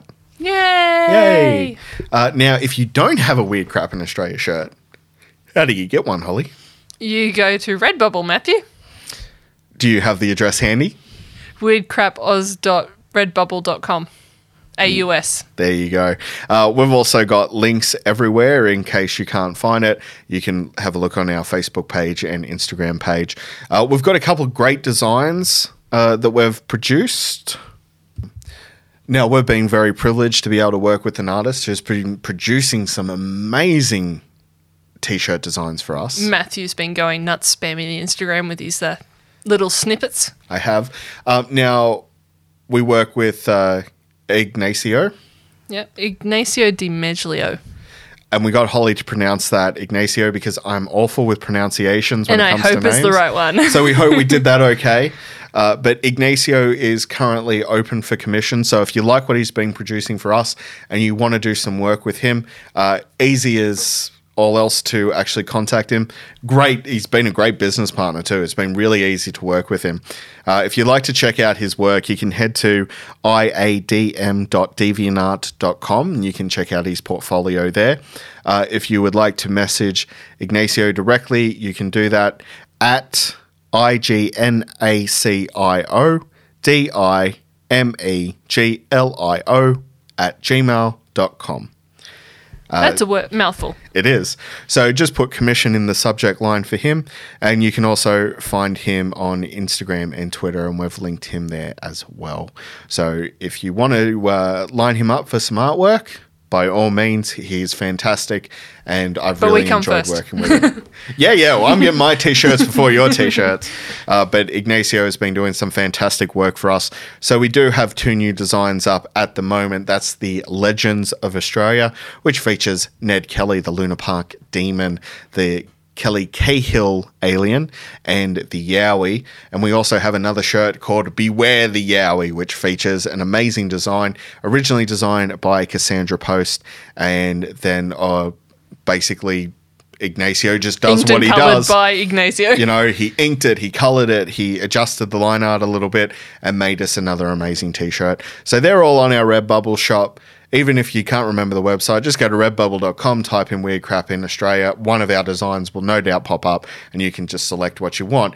Redbubble is fantastic because they don't just do shirts, they do mugs, coasters, slip cases for laptops, Phones. phone holders, cushions, bath mats. The only thing that you said they didn't do was hats.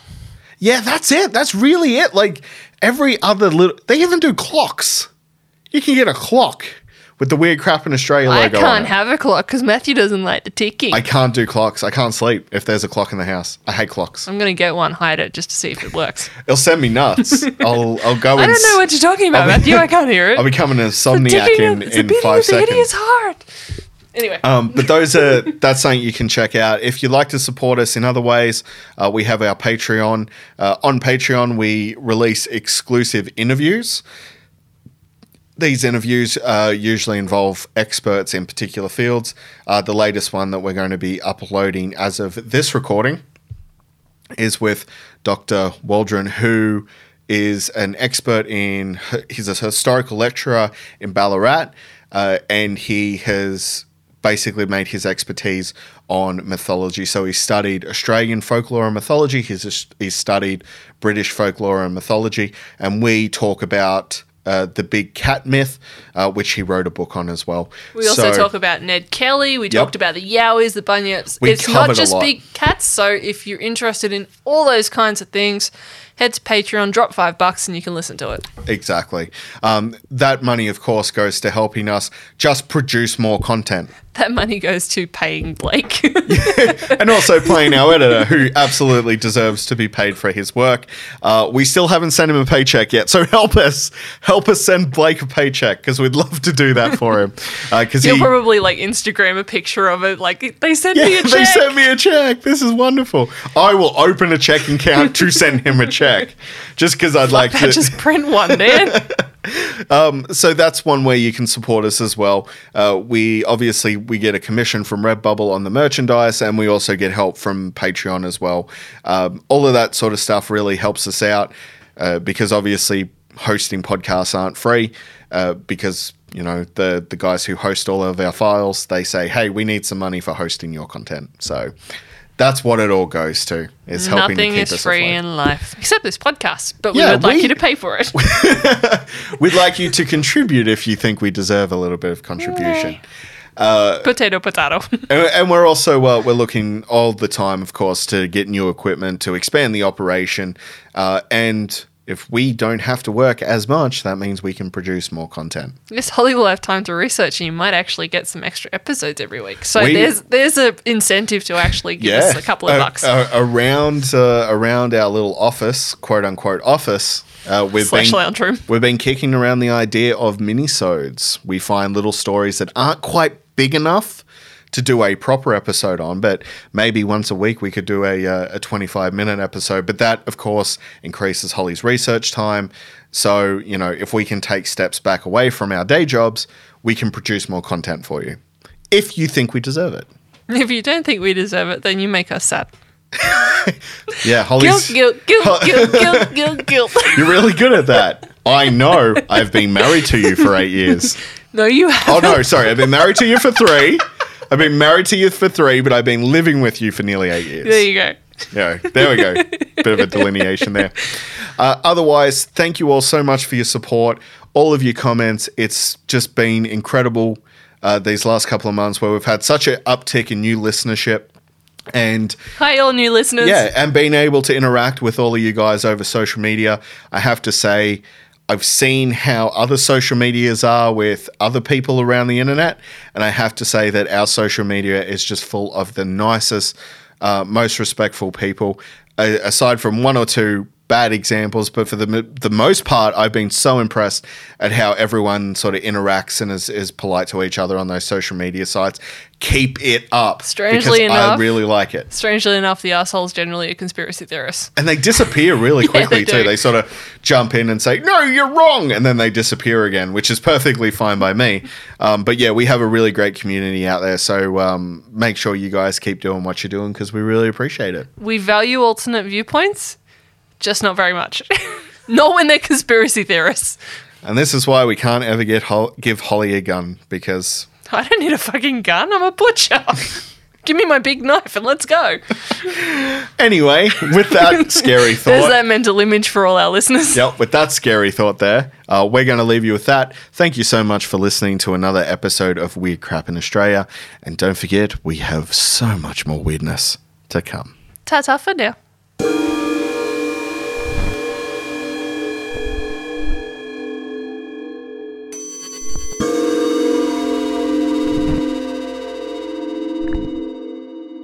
This has been a production of The Modern Meltdown. For more podcasts just like it, head to themodernmeltdown.net. As humans, we're naturally driven by the search for better. But when it comes to hiring, the best way to search for a candidate isn't to search at all. Don't search, match with Indeed. When I was looking to hire someone, it was so slow and overwhelming. I wish I had used Indeed. If you need to hire, you need Indeed. Indeed is your matching and hiring platform with over 350 million global monthly visitors, according to Indeed data, and a matching engine that helps you find quality candidates fast. Ditch the busy work. Use Indeed for scheduling, screening, and messaging so you can connect with candidates faster. And Indeed doesn't just help you hire faster. 93% of employers agree Indeed delivers the highest quality matches compared to other job sites, according to a recent Indeed survey. And listeners of this show will get a $75 sponsored job credit to get your jobs more visibility at Indeed.com/podcast. That's Indeed.com/podcast. Terms and conditions apply.